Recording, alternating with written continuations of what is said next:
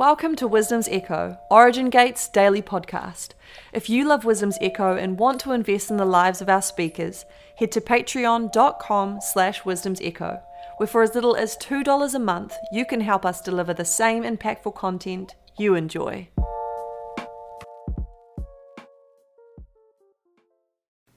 I'm Samantha Mahoney, and I'm sharing a thought with you for the day. If you know me, you know that I am interested in all things health. I personally believe that I'm wired this way due to a number of situations. One is we go through different things in life that set us on a path and on a track that we would never have considered before. If you had asked me just, let's say, 15 years ago, Sam, would you be interested in organic food? Would you be interested in healing? Would you be interested in frequency? I would have said no. But life takes you on a journey, and most of those lessons that come from life are very painful.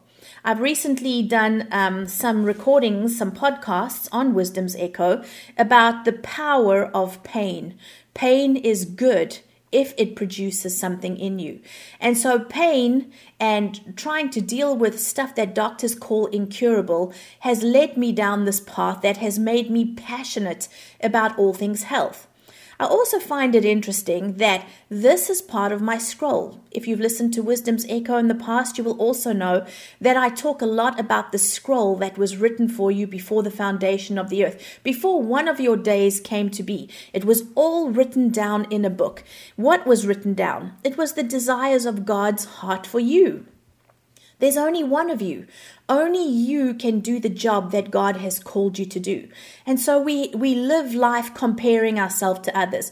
Oh, I'm not such a good seer like so-and-so down the road. Oh, I wish I had a miracle kind of ministry where my shadow heals people. And so we're continually comparing ourselves, and we think that we fall short.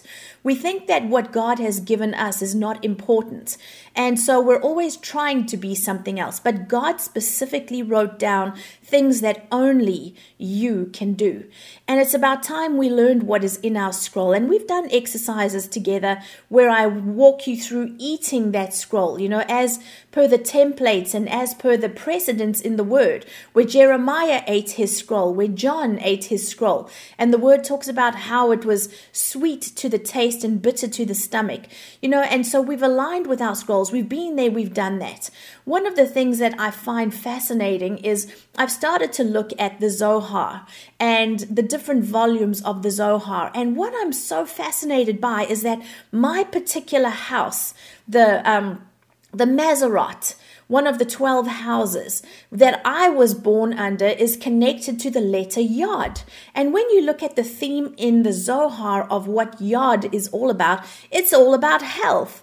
So it doesn't surprise me in the least that this is the way that I'm motivated. I'm always looking for ways to bring healing, whether it's to the spirit, the soul, the body. All of those three things are equally important. And like when you have something going on in your body, it's pointing to something in your soul or your spirit that is out of alignment, out of order, that needs to come back into order.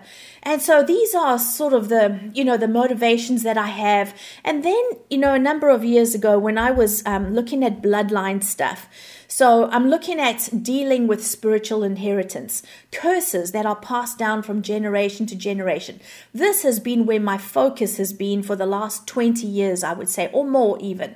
And it's working with people to bring healing into their generational line, into the memories that are stored in their DNA from what trades have been made by past ancestors. And so we've trained up teams. Anyway, that's not what this is about, but it's all about healing no matter what form it takes. But I do remember preparing for a bloodline session, and so I do a lot of research. I look at scientific findings. All of these kinds of quirky things really interest me. And so I remember being on a website one day, and on this website they were talking about how every organ in your body carries a frequency, a note, a musical note of sorts, as like we have in music. And you are able to bring up the harmony the healing in a particular organ by matching the missing frequency or whatever it is deficient in. And of course, sometimes your organs are inflamed. The lymphatic system isn't working well. You've got toxins in your body. You take medication that your body can't get rid of, and so there's a buildup of toxins. And your body, your organs can actually reflect where the problem is. Right now, we go for different treatments. We go for MRIs and ECGs and X-rays and all this kind of stuff to try and determine what is going on in the body and in the organs.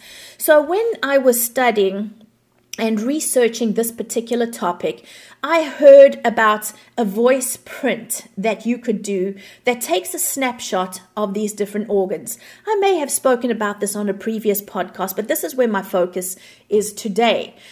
And so I'm in Texas and I'm speaking at a conference and I'm talking about how every organ is connected to a musical note. And if you were to just play that note that you were deficient in, that would bring your organs energy back into balance. And a lady right there said to me, Sam, I have one of those machines with me. Would you like me to take a voice print for you? And I said, definitely. She took it for me. And what we discovered is that I had at that time, and this was around 2017, I had no D and no D sharp in my voice print. So like they ask you different questions to take a snapshot of what your organs are doing in their neutral state with no pressure, with no stress on them. And then they ask another question to determine which of your organs stores your stress. So when you get triggered, what is it that pushes the buttons? Which organs are responding to that stress? They ask a third question to see what your organs do under positive stress. And the positive stress is where I want to go in just a few minutes because I want to put out a challenge to you. But pause that for now. Let me talk more about this. So I go and I get this snapshot of my voice print done, and I see I have no D sharp in my voice print. Now D is connected to your left kidney, and D sharp is connected to your adrenals, among other organs, okay? Just like you got different octaves in music, you've got lower C, middle C, high C, so your different organs resonate at a note. So you can have many different organs resonating at C, but they're probably just different octaves. So one of the things that D is your left kidney. D sharp, as I said, is adrenal. It could also point to some parasites in your body. Anyway, I just recently, in May of 2023, went to go and get an ultrasound done. I was having some pain in my side and in my back. And the doctor sent me for these tests just to have a look and make sure everything is okay with the organs.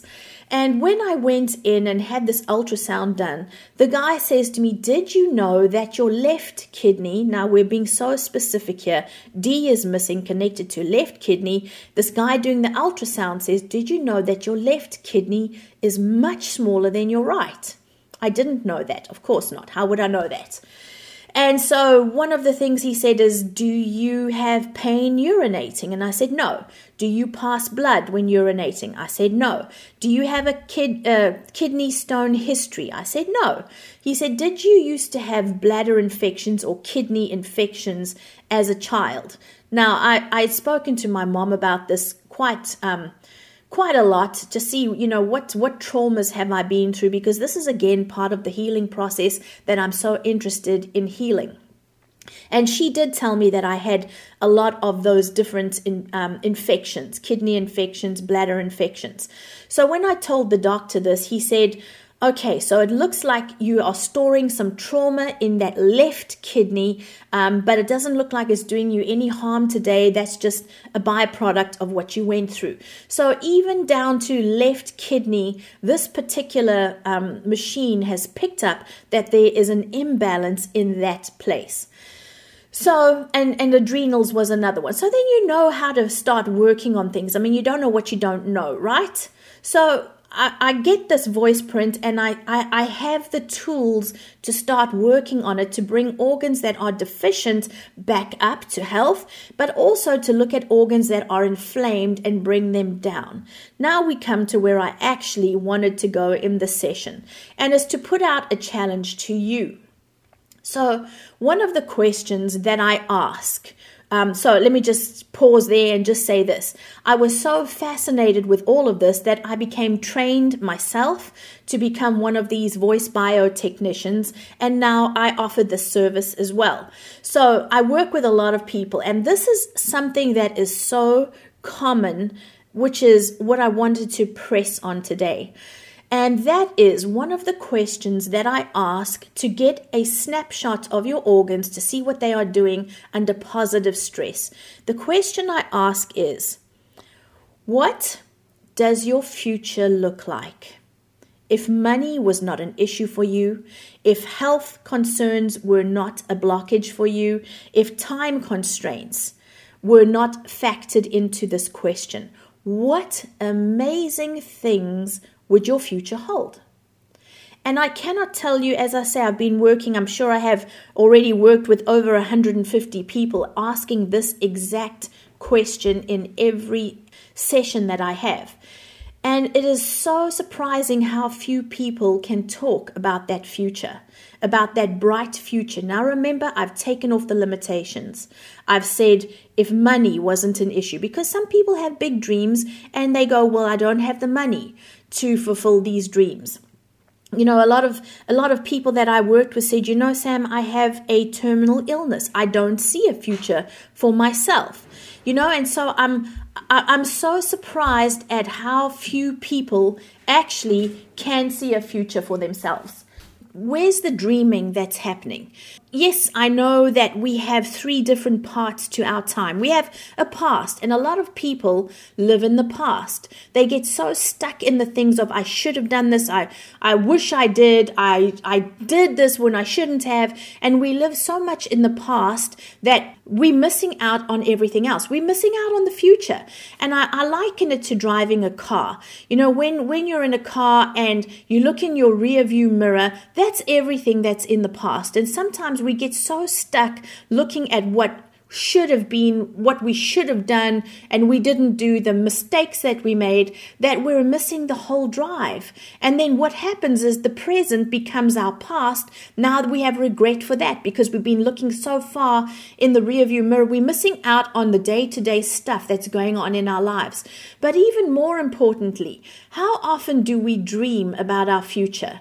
And remember, the constraints that I put on this particular question was, if money was not an issue, if time factors were not, or limitations were not an issue, if health was not an issue, what amazing things wait for you in your future. And you know, the word talks about, I know the plans I have for you, declares the Lord, plans to give you a hope and a future. How much time do we actually spend looking into the future? What are those hopes? What are those plans? You know, when I ask people, what are the passions of your heart? Very few people can answer me. It's because they don't give time thinking about it.